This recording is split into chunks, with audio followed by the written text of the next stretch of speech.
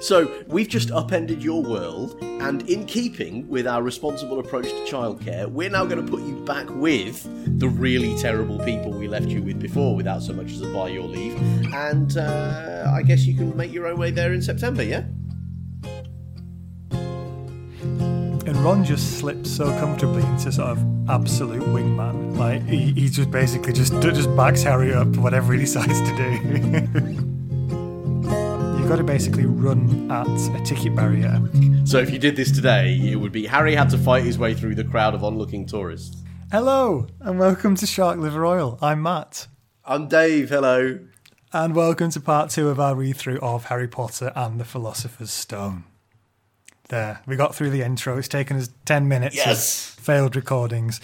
So if you're joining us for the first time, what are you doing? Go back and listen to the episode before, which is part 1 of a read-through of Harry Potter. That's an avant-garde approach to welcoming our listeners, which I have to say is extremely shark liver oil. Hello, welcome, please leave. Of course, if you want to get in touch and give us any sort of thoughts on the book or on the podcast in general, you can get us at sharkliveroilpodcast@gmail.com, sharkliveroilpodcast@gmail.com, or you can get us on Twitter at sharkliveroil. One of these days we'll get a fully functioning Facebook page as well, but in 5 years of doing this, maybe more, we've still not managed to do that, so keep your eyes peeled. Anyway, you don't care about any of that. It's a political decision. It's not a result of chronic laziness. Yeah. So the second part, we're reading through Harry Potter and the Philosopher's Stone. We're going to do it in 4 parts, and this is part 2. So we're going today from Chapter 6, The Journey from Platform 9 3/4, as far as, but not including, Dave, Chapter 10, called Halloween. As we said last week, people tend to just read the lot and then listen. But if you do want to read along with us, that's where we're going to. That's all the housekeeping out of the way. Let's get started. I appreciate the sort of burden you take on every time, like looking after all of the housekeeping of making sure that we're in the least bit comprehensible, because it's very clear that I invest nothing at all in making that the case. I just run off my mouth, and you're there doing the housekeeping, and I appreciate that. Speaking of running off, someone who's going to run off from the Dursleys for good, or at least for the rest of the academic year, is Harry Potter. He's going to go Excellent. He's off to platform 9 3/4 to get the train to Hogwarts. We last left him actually on the train back to the Dursleys, because in a cruel twist of fate, school doesn't start yet, so he's got to go back to that family and live with them for a while. It's a really weird bit of time in that, wasn't it? That it's like, this is the day when you have to go to the magic place that you've never been before and walk through the Magic Gateway, which is also a pub, not to be mistaken only for a pub, but it is a pub, and meet all the people that are really freaked out by you, and then be abandoned while somebody goes off for a swift jar. But then there's, how long is it? It's a couple of weeks or a month or something. little bonus month. So we've just upended your world, and in keeping with our responsible approach to childcare, we're now going to put you back with the really terrible people we left you with before, without so much as a by your leave. And I guess you can make your own way there in September, yeah? Yeah? Excellent. Yeah. You go. Let's go, Magic Messiah. Yeah.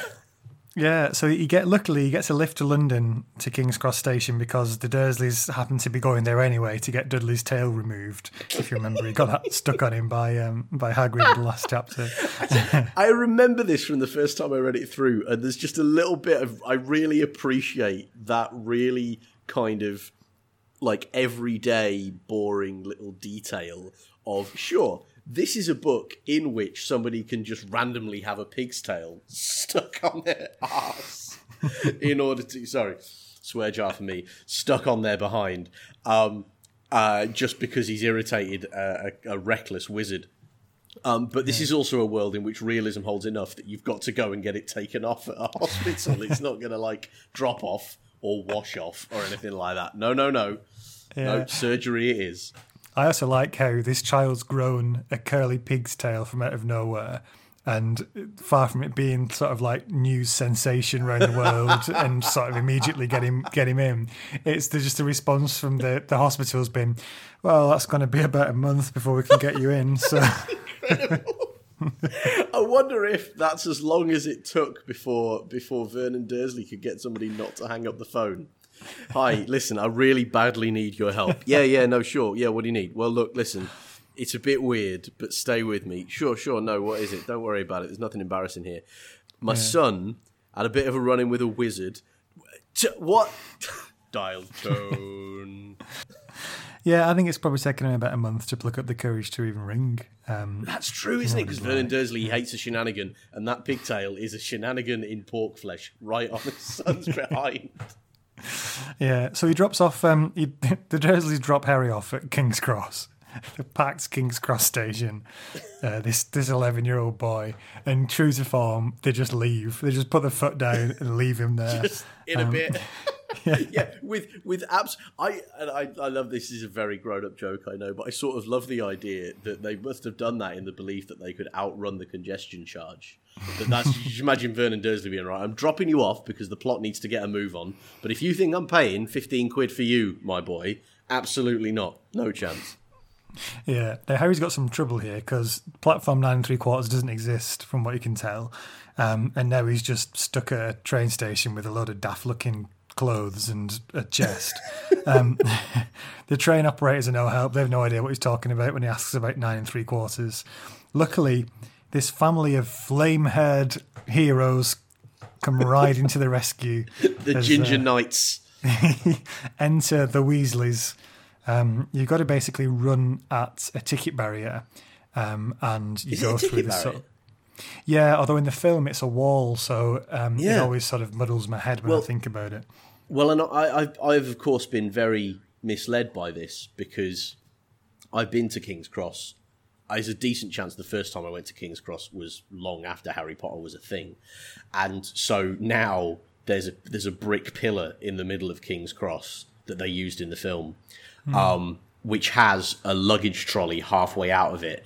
And immediately behind it, there is a queue of American tourists longer than the London Ring Road system. And that's now what it looks like. So if you did this today, it would be Harry had to fight his way through the crowd of onlooking tourists. Yeah. Also, the further confusion from the film, the film St Pancras instead of King's Cross and say it's King's Cross because it just looks better. Oh, because it looks dramatically better. Yes, it's a much nicer building. But okay, that's really interesting though because the thing in real life is still at King's Cross. So there must be I hadn't realised that. There must be a whole bunch of those tourists wandering around going, this was a lot more impressive in the film. Yeah. So, he does make it through to platform 9 3/4 because he gets the help of this family called the Weasleys. So he meets them all, and then when he gets onto the train, he strikes up this friendship with Ron, who's the second youngest. So Ron's Harry's age. You got Fred and George, who are twins, who are slightly older. You got Percy, who's slightly older than that. You got Ginny, who's younger, who isn't going to school yet. And it turns out, in the process of this conversation, you got another two, Bill and Charlie, who've both already left school. So, and one massive family from a sort of old-fashioned wizarding background. And this is the first real friend that Harry makes. That's great, isn't it? Just like I love this. There's just Harry is an increasingly well written character, and Ron is just right there with him, sort of beat for beat. And I genuinely found something really heartwarming about this whole section of the book and all the scrapes they get into during it. Just the sheer relief as an 11-year-old going off to school for the first time, meeting somebody who could actually be a mate is just palpable and so enjoyable. And Ron just slips so comfortably into sort of absolute wingman. Like he just basically just backs Harry up whatever he decides to do. It's brilliant. And I mean, of course, the book requires Harry to have a friend who's like that. But also, I just think that's a really beautiful sort of matter-of-fact thing because everybody else around him is going, bloody hell, it's Harry Potter. My goodness, let's get his photo and an autograph and no mistake. Under no circumstances must we allow this 11-year-old to feel well-adjusted. Whereas Ron is just sort of like, oh yeah, great, wicked. And it's just like that benignly, completely self-absorbed way, which I think is one of the best things about being 11 or 12 years old, is if it's not bothering you, then you just get along with things like it's completely normal. And I found that really lovely, actually.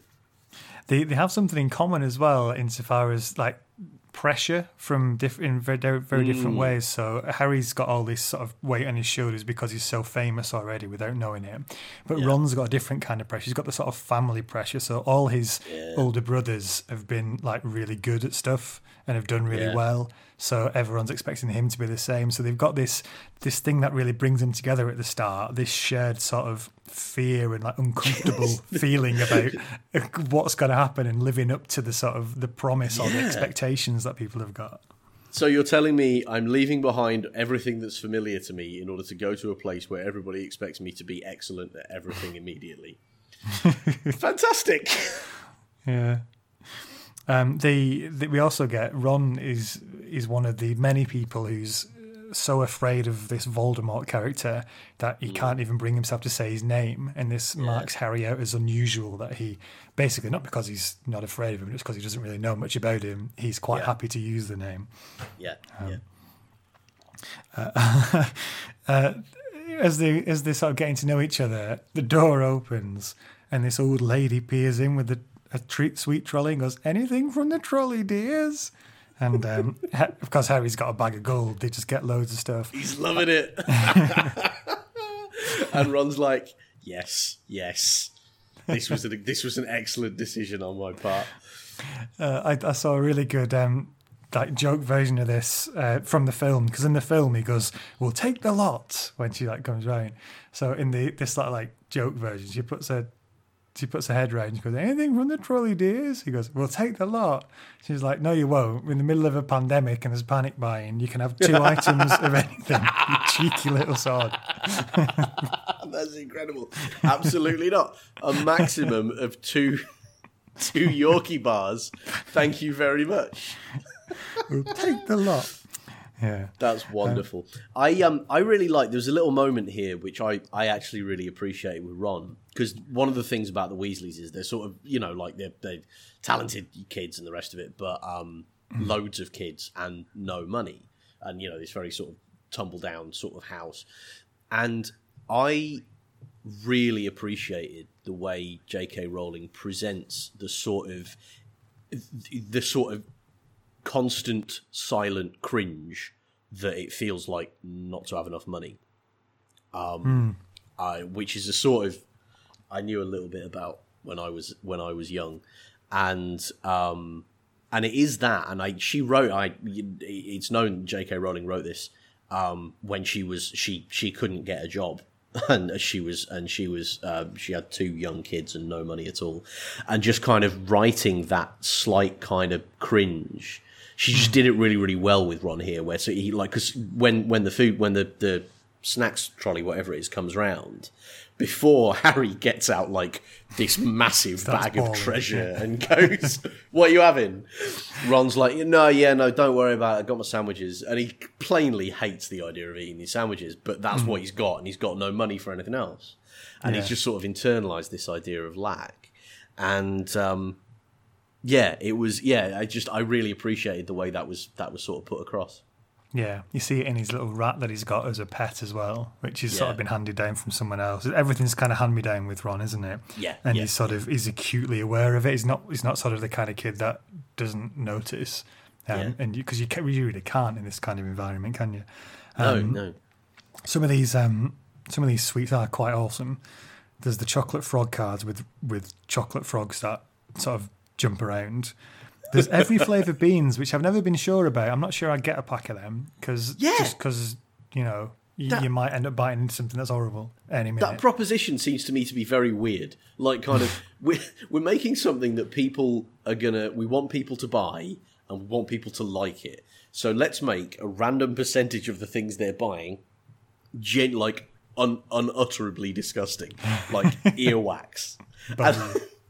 Like I like the idea of literally everything flavour beans, not everything in the kind of kids book kind of universe where it runs the gamut from, so I don't know, like toenail clippings through to caviar or whatever. But literally everything. Like this one tastes it's a bit odd. What is it? Oh, that's argon. That's an inert gas. Yeah. What's this one? Oh, funnily enough, that's the flavour of a black hole. Yeah, it's slightly licorice. like that's. I really wanted to commit to this. I like the idea of people going through just trying to find the greenish brown ones, just trying to get high, just looking for a high. Surely it's this one. Surely this time, cabbage. Damn. Spinach. Oh, yeah. That's a brilliant way of getting teenagers of a certain age to eat anything healthy for them. Listen, you never know. This one might be funny. Have a go. So they took it into all that stuff, and this girl arrives called Hermione.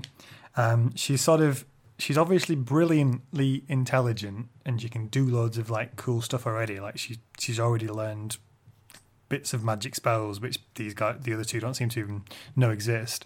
But also she kind of struggles with the personal skills. She's a bit she's a bit high-handed, especially with Ron, and he just immediately dislikes her. Yeah. I appreciate that, albeit that's the most transparent foreshadowing I've ever seen of people who later in their school career will fancy each other desperately. I really appreciate this, and again, great character introduction. Yeah, they have a read through the paper and realise that someone's tried to break into Gringotts Bank, which is a shock, and also they got out. So that big talk a few chapters ago from the goblins, in verse as well. That was a lot of big chat, and they didn't live up to any of it. Rhyming or otherwise. Yeah. So there's a bit of commotion on the train up and down the corridor because everyone has heard that Harry's on the train. So Malfoy, the little kid we met last week in the robe shop, pays a visit to sort of to make friends.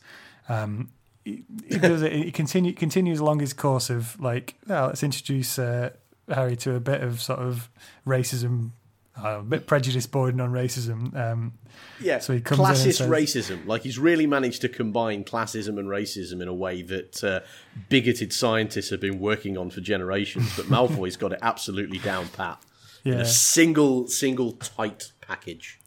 So he immediately rolls in with some wizards are better than others, Potter. You'll soon come to realise this. Also, beginning his long love affair with Harry's surname. He just loves using Potter. Potter. What is going on in the mind of this 11-year-old child that this is the first thing he wants to talk about all the time? Like, not even, we have a different football Quidditch team or whatever, not anything else. Not even look at all the massive snacks that I bought with my prohibitive wealth. Literally every single time you're going to my school, isn't it terrible that there are some people in the world who can't do magic? They are the worst. Repeat. Yeah, this quickly devolves into a scrap. They have a bit of a fight in the cabin. It ends as Scabbers, the rat, Ron's rat, attacks and gets immediately KO'd. It's like he gets whacked against the side of the train car and it's just KO. I don't care. That is game day player behaviour from Scabbers there. That is a man who knows it's his job to get taken out early, and he's first in the fray. Scabbers gets a medal as far as I'm concerned. Yeah. It turns out we may get a bit of an explanation as to why Malfoy's got this rather strange obsession with talking about wizards and non-wizards and how some are better than others. His family were early supporters of Voldemort, who was into that kind of stuff as well. So yeah. And the argument is, and I sort of love that, like, the wizarding world is so much like an English country village that if you're sort of rich enough, you can kind of come up with whatever excuse you like for your appalling behaviour and you just let back in. Because don't they say, oh yeah, he bewitched us. Yeah, there was some bewitching going on there. He was a wizard and he bewitched us. Whoa, goodness. Anyway, can we come back? And everybody's gone, sure, fine, sure. Yeah, they haven't looked at all at the behaviour of their children to wonder whether or not this tendency might still have stuck around. Yeah, it's the wizarding world equivalent of those comments were taken out of context. No, it's the Wizarding World context, isn't it? Of I deeply regret any offence I may have caused. Yeah. I'm deeply sorry if you were offended. That's it, isn't it? Yeah. I'm deeply sorry if you feel Voldemort represented a threat to your life and well-being and the life and well-being of everybody else in the world. I truly am sorry if you felt that way.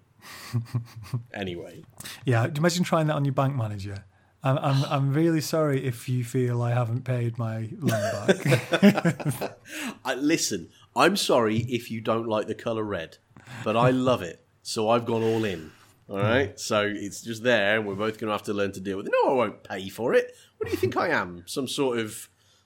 What's the bloody word? Mudblood, isn't it?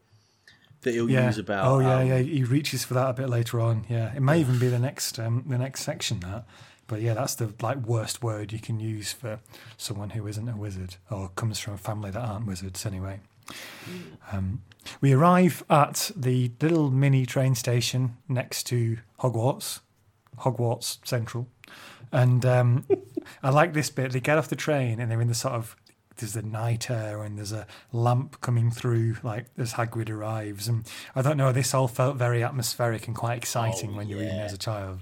Very much. You can just see it in your mind's eye, can't you? I tell you, it actually reminded me a little bit of... have you ever seen My Neighbor Totoro? It's a Studio Ghibli, like a Japanese cartoon. And like incredibly famous, a great one. Anyway, it's I cannot explain any more what it is about because we will be here for 44 hours and I still won't properly explain why it's very charming, but it really is. You should watch it. But there's one bit in that where two people get off a train and are waiting to be kind of met. And there's this light moving closer and closer and closer to them through the darkness, and it turns out to be a walking lamppost that's been sent to get them. And I really appreciate that. And just in my mind's eye, that's what this scene was. Yeah, a bit fatter than a walking lamppost. So got to say that. So I also quite like the fact that they're all standing there like not really sure what to do, especially obviously the older kids are, but the first years are all a bit nervy, and then you just hear that bellow, "First years this way," and just the relief they must have, like, oh good, somebody's going to tell me what to do. So we are in fact supposed to be here. Yeah. The first years get to take a little sort of boat ride over to Hogwarts just to give them the full introduction to the castle experience. They really put a lot of effort into making it as much like a theme park as they can, don't they? Like, get there on a special train, there's a path, but no, we will go by boat. But this brings me to a question that I have. Why a boat to start with? But also, why a train? How much going back and forth do you need? Does this whole train line exist purely to take people up at the start of the year and take people down again at the end of the year? Pretty much, yeah. Like, it's incredible. I love it. How much money there must be knocking around the Ministry of Magic for them to be like, well, obviously there'll be a train. Buses simply will not do. Insufficiently magical. Train it must be. Yeah, it'll lose some of the magic, wasn't it? He's got to get the bus. Shut up, Matt. I'm ruining the childhood atmosphere of this book. You be quiet. He's got to get the megabus from London to, like, what is it, Inverness or something? It's like somewhere in Scotland, isn't it? I mean, 14 hours on the megabus. That would be so terrible. Can you imagine? Listen, your introduction to a world of wizarding fantasy beyond your wildest dreams starts with this £1 ticket, that poorly plumbed chemical toilet, and this uncomfortably lumpy seat. Get used to it. Yeah. See, we're going to have a break at Scotch Corner in 7 hours' time. Settle in. Luckily for Harry, that does not happen. He's got the train there. He's got the boat over the lake, and they arrive at this huge oak front door. And we get to Chapter 7, The Sorting Hat. Our old friend, joyless Professor McGonagall's here, fresh from partying, sitting on that wall. Having taken a moment to get over the excitement of it all. Yeah. And she says, there's going to be a test. You're going to be sorted into one of 4 houses. And it turns out that this is going to be a hat that gets put on your head and decides which house you go into. It sings a bit of a song about it and basically says Gryffindor's for the brave, Ravenclaw's for the clever, you know where I'm going with this, Slytherin's for the sort of devious and evil, and Hufflepuffs for the rest. For the Duffers. For the Duffers. It's so good, isn't it? I sort of love this. Now, of course, there's a riff to be done here, and we should show our working. This has been done far better by Mitchell and Webb. It's really funny. Yeah, it is such a good sketch if you can look it out. It's basically it's the sort of speech given by the head of Hufflepuff House immediately after everybody has been sorted into it. I'd just like to say a few words at this point, such as sorry. You may be disappointed that the Sorting Hat has looked into the depths of your very soul, and what it saw there clearly didn't impress. That is the case, isn't it? You'd be gutted. Hufflepuff. You would. Oh. Well, I noticed as well, I was going through this list of, like, almost everybody gets put in Gryffindor and Slytherin, which is obviously because that's where it's all going to kick off. But equally, I sort of love the fact that even the Hat doesn't seem to be too impressed with Hufflepuff. So, like, 2 people or whatever it is get put in Hufflepuff, and they're just so delighted that anybody would have anything to do with them at all. That they're just having an absolute whale of a time. Yeah. But that made me think, what if the Sorting Hat and, J.K. Rowling and the magic community in general has got Hufflepuff all wrong? What if it's the most exclusive club imaginable? What if it's like Entertainment 720 on steroids? Just an incredible, like, blinged to the absolute maximum environment of pure opulence. And it carefully maintains its mystique by pretending to be full of people who just you would have no interest whatsoever in the high roller lifestyle. But actually, once you get through the magic painting into their common room or whatever it is, it's just floor to ceiling sort of like faux tiger print rugs, fur on the walls, the whole bit. Every glass made out of a single crystal. Do you think? Yeah, okay. Yeah, the Hufflepuff conspiracy theory, we'll call it. It's kind of, the Hufflepuff party bus. And they basically induct everybody and say, right, you got to just spend the rest of your life pretending to be an absolute duffer. But when you're in here, you can properly party. I'll tell you what, case for the prosecution for that. Neville Longbottom, who is truly awful at everything, it seems, somehow makes his way into Gryffindor here, presumably because he's brave.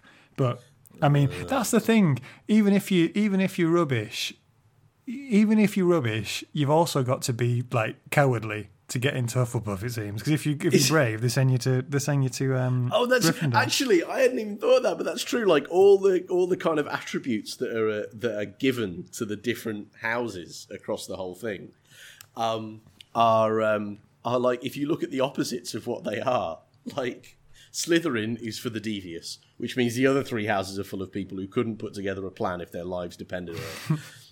Gryffindor for the brave, which means the other 3 are full of irremediable cowards.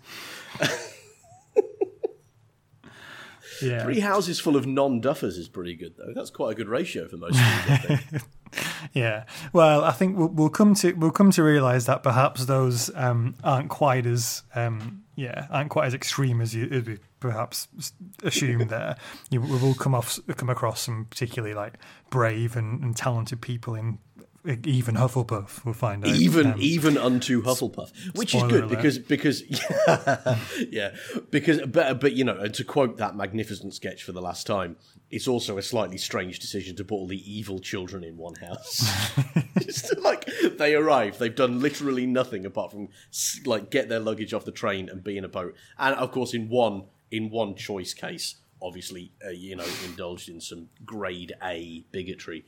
So Malfoy can get in Slytherin, but why is anybody else in there? Why is like everybody turns up and they go, "You're 11 years old, and the course of your life is set forever."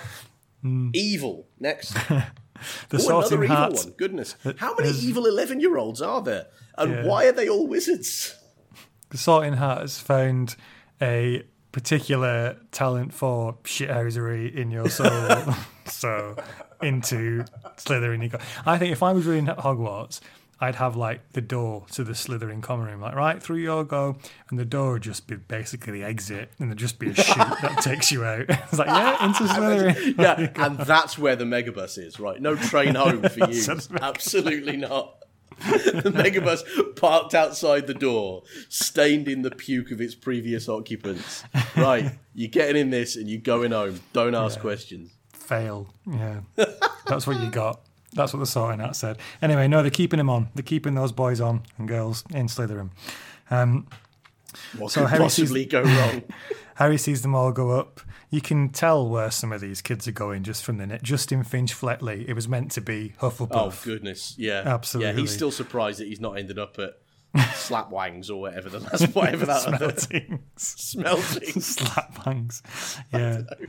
Harry sees his mates go into Gryffindor, so Ron ends up over there, Hermione ends up over there, and Harry ends up in Gryffindor, but you've got to put a caveat here, because the hat goes on his head and it talks to him, and it says, you know what, you could be, to hit your potential, Slytherin's a good shout for you. And he's like, come on, no, don't send me there. It's fun. Don't have lunch with Malfoy every day.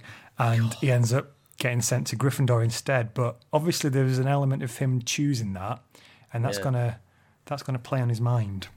Yeah, that is interesting. And it's also, that must be really, really imposing. Imagine all of this that we've said about Slytherin, and then you, as an 11-year-old, go in to have your soul weighed in the balance. And the thing doing the weighing goes, well, you might be a paragon of bravery and virtue, and you might be fantastic, or you might be evil.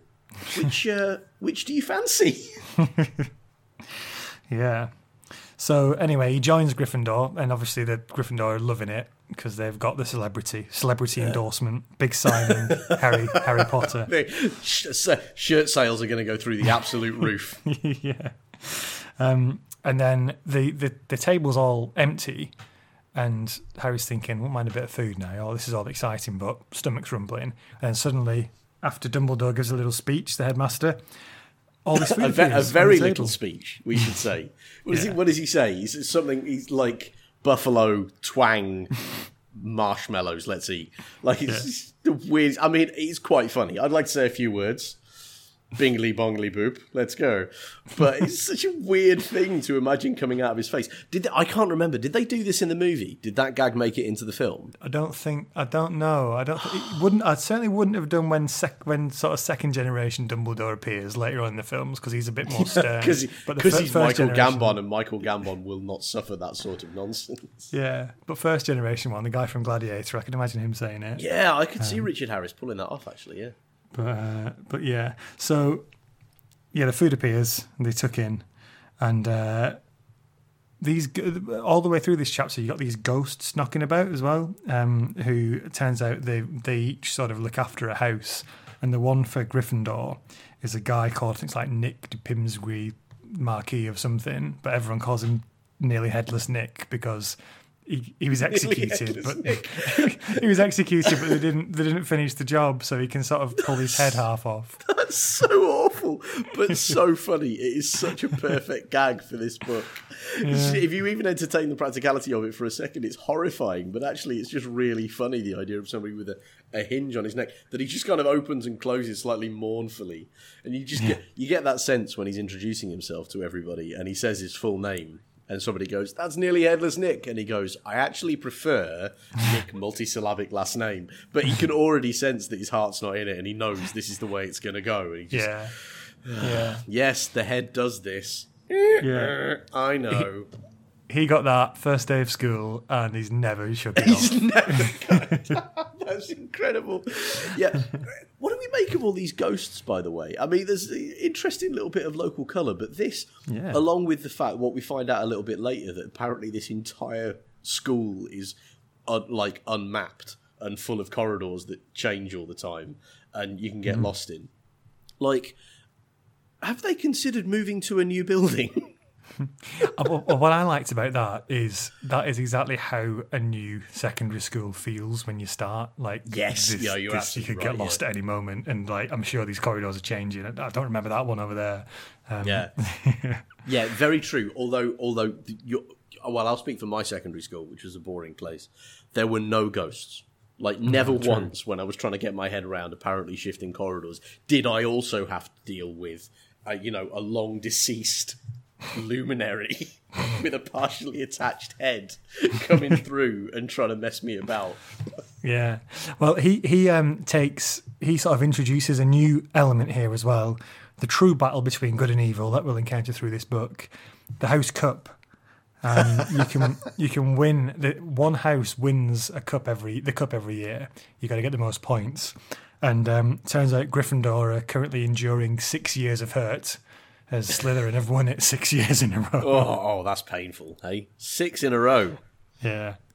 We meet a couple of other students. So as we said, Neville appears. He can't get anything right. He's awful at all his classes, which we'll discover slightly later on. His gran brought him up, which is quite sweet. He's immediately set up as sort of prime like bully meat, isn't he? If you're a bully in a school, this is the guy that you're going to go for. Comic relief and then some. And he doesn't help himself very much. He's just sort of like ad hoc. He's a bit, actually, he's a bit, this is a pretty dark comparison, but it stands. Given the public school environment and the fact that he's prime bully meat, he's like Piggy in Lord of the Flies, isn't he? He just can't stop talking in a way that makes him look more stupid than he already does. So there's that bit where he's talking about how his family found out that he was magical, and it was one of his uncles decided for some reason, apparently this shows what's magical and what's not, to hold him out of an upstairs window by his heel, and then somebody came up and offered him a cake and he just dropped him. But Neville bounced, so that means he's magic. And Neville bounced. I think that means that he probably needs to see a doctor fairly quickly and be put in somebody else's protective care. But then again, we know what the wizarding community feels like about childcare. Like, maybe this is Parents of the Year for magic. I don't know. Yeah. Everyone's cheery, everyone's friendly, apart from one guy. So Harry just notices one of the teachers staring at him. Immediately his scar starts to burn. And this is a guy called Snape, who's the potions master, and will immediately take a strong dislike to Harry for reasons we don't yet understand. Like, really brilliantly strong dislike to Harry as well. Like, really, like, he's clearly premeditated this. He's clearly spent the entire summer holidays going, Potter. Potter. Potter! Because he's ready to go from the first moment, isn't he? He's sitting in front of this hall full of 700 kids or whatever, and he manages to sort of catch his eye and immediately communicate his despising of him. All that to say, nobody but Alan Rickman could possibly have played this role. Yeah, just before he sees him for the first time, just before the banquet, he's been up in his room. He's got like "Lose Yourself" on by Eminem, just like looking at the mirror, getting ready for it. He's ready to go. He is absolutely hyped. Come on! You've been waiting for this your entire life. Come on, let's mess him up. Mess him up. Speaking of, as you were saying earlier about the perhaps not quite perfect setting of this castle as a school, there's a couple of things here that Dumbledore rockets through in his opening speech. One being that the first years can't go into the Forbidden Forest because it's too dangerous, and everyone should stay away from the third floor because you'll probably die a horrible death if you go up there. Now, this is going to be a theme in this book, and you need some colour, of course. You need some incident to make things happen. But how would you respond if you turned up at a boarding school, mind you, a place you're not going to leave for at least 4 months, and the first thing the headmaster says is, by the way, there's this whole area of the school which if you go into, you may die. I'm not sure I'd be able to focus on anything else after that. I'm thinking, as a child, I would have just thought that, like, there's a bit that's cordoned off as a building site. Like, don't go in there because something will probably squash you or something. So I'd be like, yeah, okay. We've decided to rebuild the school because it is a problem. What with the ghosts and the moving corridors and that, we're doing it from the top down, starting on the third floor. Don't go in there. Yeah. So it ends with Harry heading off to Gryffindor's sort of common room area and his sort of dorm room for the first night, thinking, whoa, whirlwind day. On to chapter 8. In his 4-poster bed, by the way. Sorry, we should say that as well. Yeah. Not bad. By the way, also, I don't know about you, but at my school, a common room was something that you got when you reached the last 2 years of the school. And in our case, it was a massively oversubscribed sixth form, and the common room was a former staff room that was designed for about 50 people. So we literally couldn't fit everybody in there at break time. It was like you'd be like sitting on a small square of table, not able to fully open up your shoulders. And this, 11 years old, first day at the school, sofas, 4-poster beds, luxury. Never had it in my day. That's private school for you. I was going to say fee-paying school for you, isn't it? Yeah. Goodness me, how the other half live. So the Potions Master, chapter 8, whispers follow Harry around wherever he's going, which must be really annoying when you're trying to just sort of get to grips with what's going on and you don't really understand anything that's around you. We get a brief introduction to all the different classes that they're doing. There's astronomy, herbology, charms, transfiguration, defense against the dark arts, which everyone's really excited about, but turns out to be a bit of a joke. Boring. Amazing, boring. And the most boring history of magic, which I was like, come on, that sounds awesome. We just need the right teacher, surely. I thought you'd feel that way, and I feel exactly this way. As history graduates, you look at that and you go, oh, it's so sad. Yeah, imagine all the cool stuff that must have happened. I mean, this is now we're 8 years, but by the end of the series, this book will be History of Magic. So, come on. You're living it, Harry, and you don't even know. You're living it. I would find that quite interesting. Like, this is clearly a historical building, not only because it's very old, but also because it is full of deceased persons from the past. It's full of the dead. Why wouldn't you want to know how they got there? Yeah, and surely with all the ghosts to choose from, pick someone a bit more interesting. But that's what they've gone for. There's not to question Dumbledore. Lest Hagrid come and get really intense about it. Yeah. Something Harry realizes, which comes as a real relief, and again is something that you can really relate to as a child at school. Just the slow realization that there are loads of other people here who don't really know what they're doing either. Loads of other kids who sort of are just as sort of lost as Harry, which is just because he had this fear that he's going to get to school and everyone's going to know what they're doing, and he's the only one who doesn't, and that isn't the case. So great. Hagrid makes this offer to sort of meet him, to sort of go to his cottage. It's not weird, and and I just realised how that sounded then. So they're going to go but in, it's genuinely not, though. Like, in the thing, I mean, because Hagrid has shown himself to be, a very devoted, complete badass and a friend. Well, on the other hand, he is the guy that stranded Harry in a new magical world in order to go off and have a drink last time. So what do we know?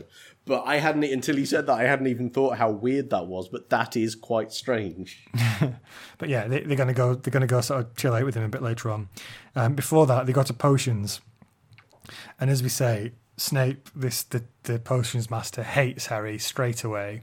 He starts by introducing him, going, welcome to our new celebrity, like sneering at him, and then sort of point. Every time he sort of makes him look stupid, he also does it in a way of saying, "Oh, you're so famous and such a big guy. I thought you could cope with this. I thought you'd know this already."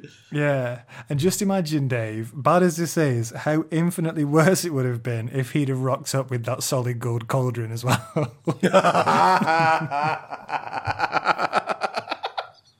You wouldn't even have needed it. It would have been hilarious. You got Snape coming out, got himself really hyped up. Lose yourself by Eminem in the ears. He's all ready to go. He's set. He's there. He's ready to go. And then he comes out, and Potter's just there, dragging in, trundling behind him, a solid gold cauldron. Just like, this is too easy. I don't even have to try, because in the event, what he has to do is actually try quite hard and be quite like nakedly aggressive towards Harry. It's just sort of like, of course he doesn't know anything. It's his first day in the class. But it is that thing, and I think I hope this doesn't happen much anymore, but I don't know about you, but I had one or two teachers whose approach to teaching was absolutely this, was it's a war, you all work for me, and a couple of you are going to absolutely be scapegoats for this. Yeah. And because they didn't know how to control a class otherwise, so they just became the biggest bully in the room. And there was actually something quite uncomfortable about this for me, just watching this and being like, wow, this is like get to. I am trying not to swear on these podcasts, so I'm not going to. But I my head was full of the things that I should have said to those teachers back when I didn't swear at all. And it's really quite striking. This whole lesson, by the way, also contains the first of what I'm sure will become a running series of Neville Longbottom hurts himself doing magic. Neville's takes the first of his many trips to the hospital wing. Yeah, that's right. Oh, it's so good. What is it that he does? He puts a feather in while the cauldron's still on the heat or something. Yeah. And ends up with boils all the way up his legs and across his arms. Yeah, it sounds like an easy mistake to make, to be fair to him. It's just he doesn't take something off the boil quickly. Particularly if Snape takes the same approach to instructing people on cauldron use as he does to educating them in, basics of potions and that. In that, he just assumes that you should already know it, and if you don't, that's your own bloody fault. Yeah, do you know what this reminded me of? This Snape's reaction, how he sort of immediately expects everyone to do it perfectly, and if anyone gets it wrong, he just rages at them. It feels a bit like sort of like Ramsay's kitchen nightmare, like Gordon Ramsay Hell's Kitchen. That's it, isn't it? That's absolutely it. Snape it's is raw. Gordon Ramsay. Where's Make the it lamb again. sauce? Imagine Gordon Ramsay doing that with a room full of 11-year-olds. Gordon Ramsay on Junior MasterChef. My word. Where's the essence of Nightshade? Yeah. So Snape hates Harry. He quite likes Malfoy because he's in his house. So he's sort of that's an extra little level of why Harry will equally dislike Snape as much. Potions itself, the way Snape sells it does sound awesome. It's like, oh, yeah, the power through like these special potions. No one seems to sort of take him up on it. Everyone's like, oh, this is a bit boring. It's like it's basically like cooking, but you can burn your face off. In the same way as when you're a kid. Oh, I don't know if you felt this way, but to me, in science, you never did the interesting stuff in biology, right? Yeah, like biology was always the class where you were like, all right, fine. Because my school anyway, we didn't do any proper, actual looking at life, dissections or anything else. It was all just on the board. Whereas in physics, you got to make it electric circuits and that, and in chemistry, you got to make things go bang. And in biology, you just sat there going, and there was a very strong GCSE biology vibe about everybody's response to this class, and I was there with them. This felt me closest to a chemistry class, actually. Like, there's all these interesting things you could mix, but you can't mix them. And you're like, okay. Maybe I had chemistry teachers that cared less about health and safety because, man, we did the lot. My goodness. Yeah. So as you say, Neville has this disaster. He goes to the hospital wing. That kind of ends the lesson. Harry goes to visit Hagrid along with Hermione and Ron. They read the paper again to find out a bit more about this break-in to Gringotts. Someone's tried to steal something, and Harry's thinking, maybe it's the thing that Hagrid got there first for. They have these. Maybe Hagrid was the thief. He doesn't. Fan theory. But Dave does. Yeah. They get these awful rock cakes that Hagrid's made, and they're too polite to say no, so they end up carrying a load of them back. Hagrid's also quite evasive about Snape. He's like, oh, no, I'm sure he doesn't hate you. Anyway, want a rock cake? And Harry's like, there's something else to that. He's got the worst distraction technique in the world. Let's stop talking about this. Would you like a terrible cake? Terrible cake? Anybody? Yeah. Chapter 9, The Midnight Duel. We're off to Quidditch practice. Hey! Now, they mix the classes up for lessons. So as we saw earlier, Gryffindor takes some classes with Slytherin, like potions. Quidditch is another one. So we're heading out to do Quidditch practice with these two houses that hate each other. The Hermione's really worried because this is basically like the really clever person doing PE. She's like, this is out of my comfort zone. I've learned nothing.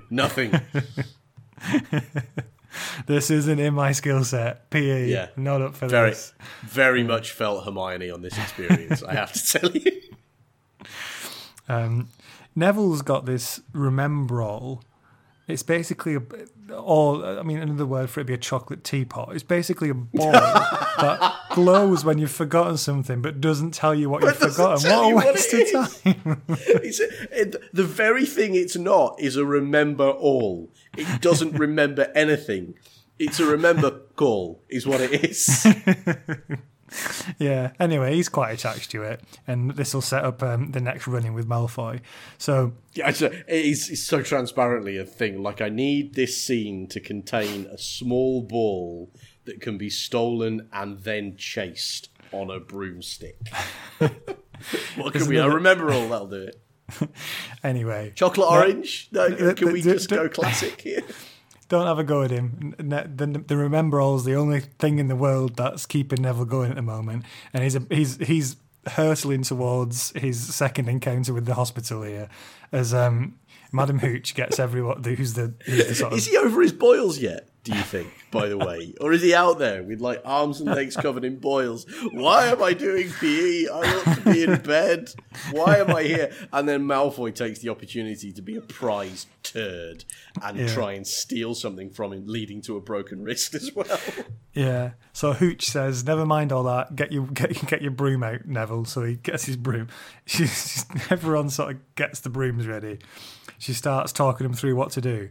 Neville's so terrified, stroke excited, he just sort of shoots off into the air and ends up again in hospital because he falls out of the sky. Meanwhile, he's left his Remembrall on the floor, so Malfoy nicks it. So as the teacher's away, classic, we end up with a bit of a set to between Harry and Malfoy.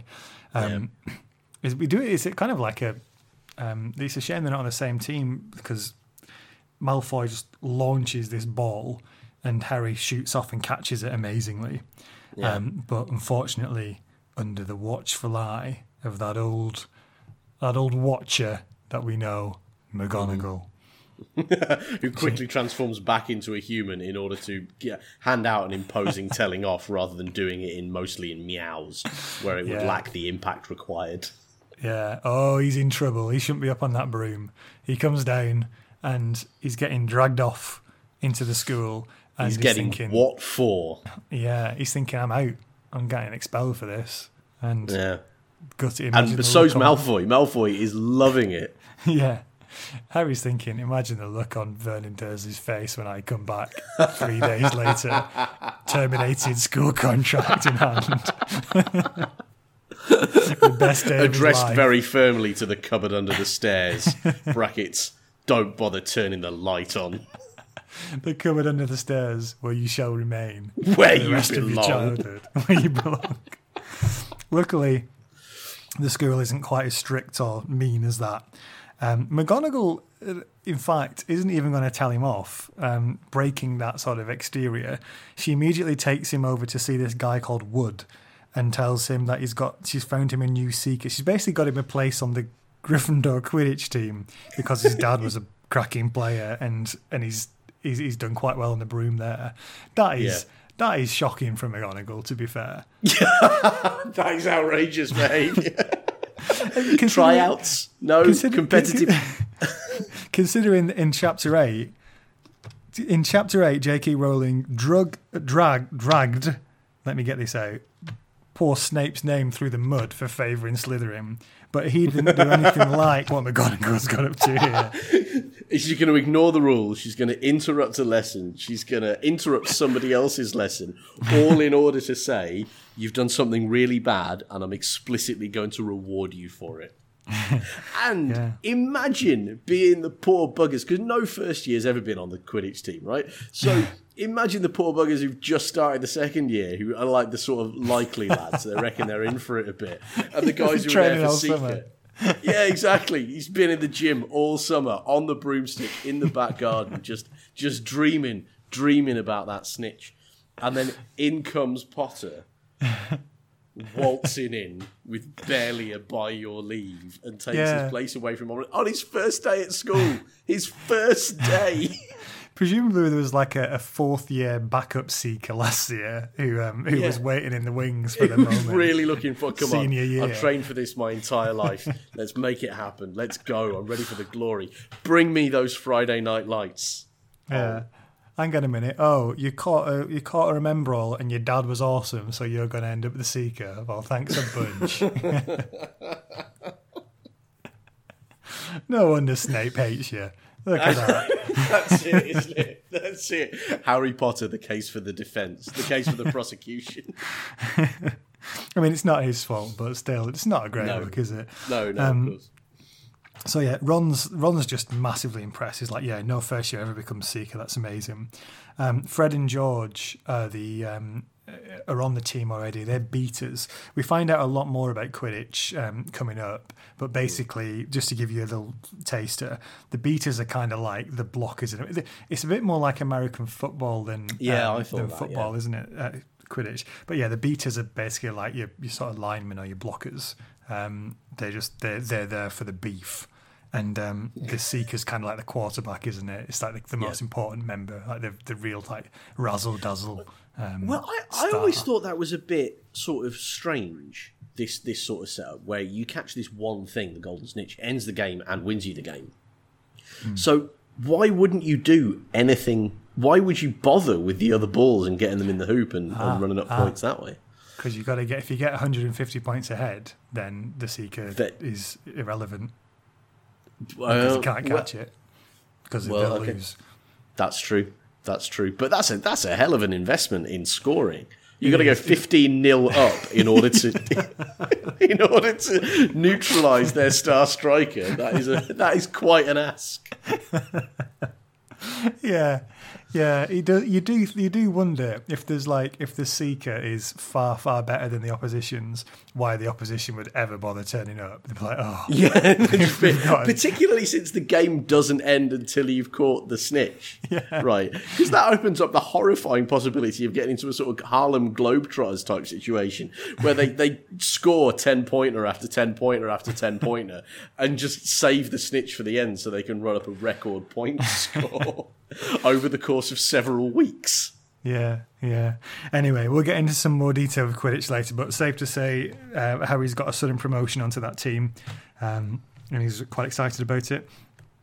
Malfoy's furious, and part of the reason for this is probably that partly he just hates him, and we're fast developing into the ultimate sort of anti villain. One of the big villains in the book is Malfoy. It's prime beef, isn't it? This we're only a few chapters in, but it is prime beef. He challenges Harry to a wizard's duel at midnight, and Ron's like, "Oh man, wizard's duel, right? Okay, I'll be a second." And Harry's like, "What's a second? It means I take over if you die." I mean, you're not going to. It's not like that, but. But we pretend, but we don't pretend it's for real. But it's not going to happen. I like how Ron's is a proper hype man, but he's kind of useless in his advice. He's like, right, you're gonna need, if he tries to curse you, you're gonna have to dodge it because I don't know how to block stuff. That's amazing. It's like Rocky, isn't it? But like Rocky having in his corner somebody who goes, I don't know, have you tried punching him? I've got nothing. Yeah, I thought it was really sweet. I really enjoyed reading that. It's like very much. Ron's doing his best to help, but he's also very aware of how little he can help. So. How little he knows. But also quite excited about it. Actually, sense excitement. Yeah, exactly that. The excitement, the combination of loyalty, excitement, and incompetence actually perfectly sums up adolescent male friendship, I think. Yeah. Like, the people that you have an absolute whale of a time with are the people who are exactly as stupid as you are at any given age. Yeah. Now, Hermione's the cool head here. She's saying, look, don't go. This is ridiculous. Don't risk costing your house even more points by getting caught. You she's basically she lays a few hard truths on these pair here. It's basically saying you're doing this for you, for your own egos. This isn't about sort of anyone else but you. And they're like, I'm sure her input is welcomed sagely. Yeah, they're like, whatever.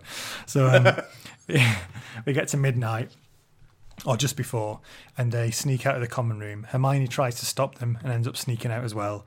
Bit of a fail from Hermione. She's really bad at following the rules, isn't she? For somebody who is so hell-bent on staying absolutely within the lines, Hermione really does struggle to actually end up following the rules at any point in this book. Yeah. I really appreciate it.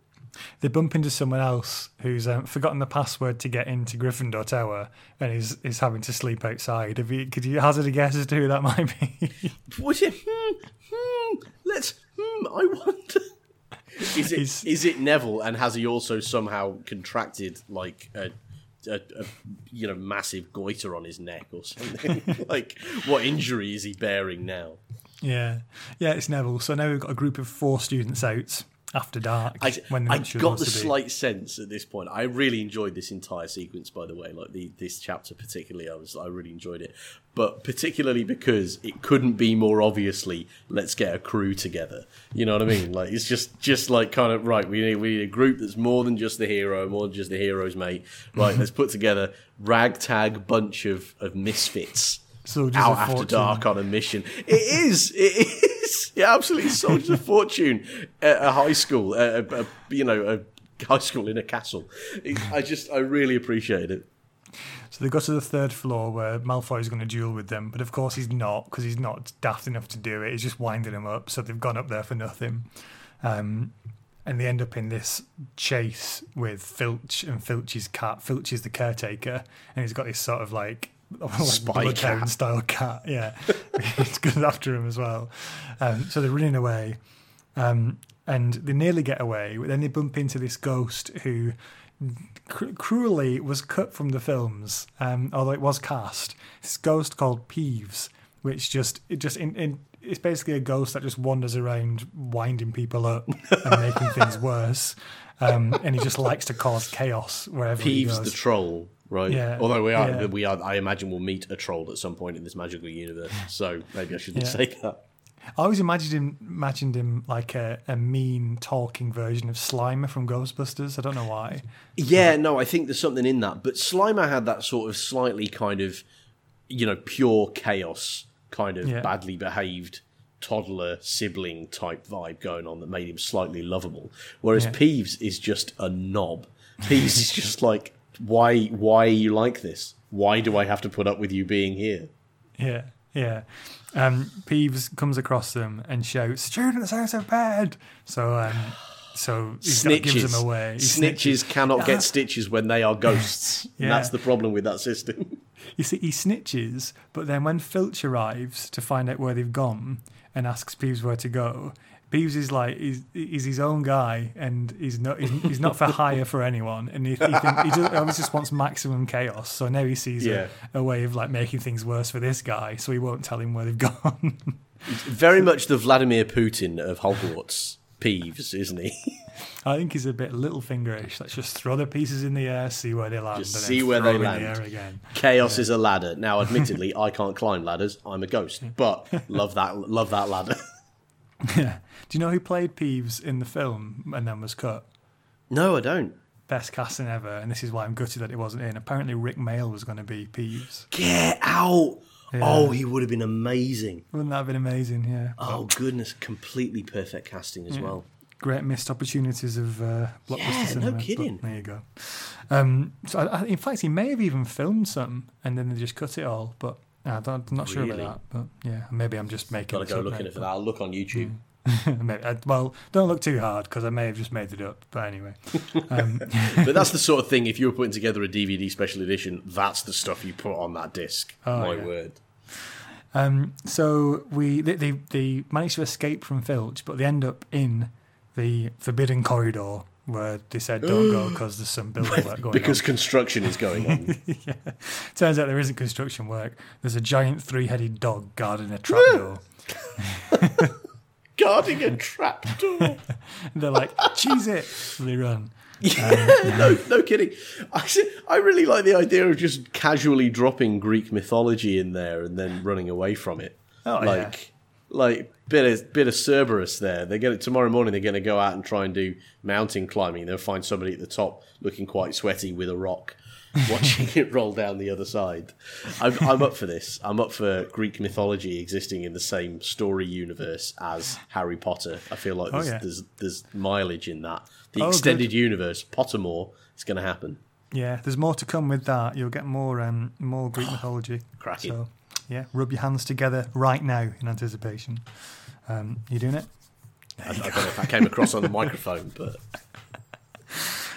Just so we round off this chapter and this part of the book for today, where they get back to the common room, make it back safe, and Hermione says, "Did you notice what the dog was guarding?" And no one else has seen the trapdoor apart from Hermione.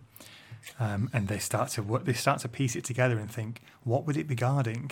And then they remember Hagrid saying, Gringotts is the safest place for something to be, apart from Hogwarts. Maybe it's guarding the package. The package, Dave. Cool. And the package is hot. I'm up for that. Why is a school safer than a bank? A bank with it's run poetry by the over the Dumbledore door and locks which can suck you through into the vault and leave you there for a decade. How could it possibly be safer than that security system? Because of Dumbledore. He's the best wizard. He's the most badass wizard. He is the baddest assist. Yes. He might sound like he's going senile when he does his speeches, but he knows what's going on. Don't you worry. All right. Don't you forget it. Otherwise, Hagrid's coming after you. I was going to say, otherwise Hagrid will come to my house, put a pigtail on me, and take away all my crisps. Yeah. So, how was that next section for you, Dave? I've had a blooming good time going through that. Absolutely. No, I really enjoyed it. Like I said, do you know what? It was actually the first time for quite a long time with any book that I really felt like a caper. Like, it just felt like it was really fun. Like, It's absolutely no fat on it. You're going to ping from event to event to event. You know, getting a crew together, going, some late night hijinks, going out looking for stuff. Turns out it's Cerberus. What's that about? Just all of it was just really, really flat out enjoyable. I had a great time with it. Yeah. Well, for next week, if you're reading along with us, we go from Halloween to as far as a chapter called The Forbidden Forest, where we'll find out whether the capers will continue or whether things get very real very quickly. Who knows? So that's the next chunk of the book. So it'll be part 3 for next week. As we said at the start, if you want to send your own review of Harry Potter into us, we'll read it out at the end of the 4th part. You just need to get us on sharkliveroyalpodcast@gmail.com, or you can get us on Twitter @sharkliveroyal. Till next time, Dave. Till next time, Matt.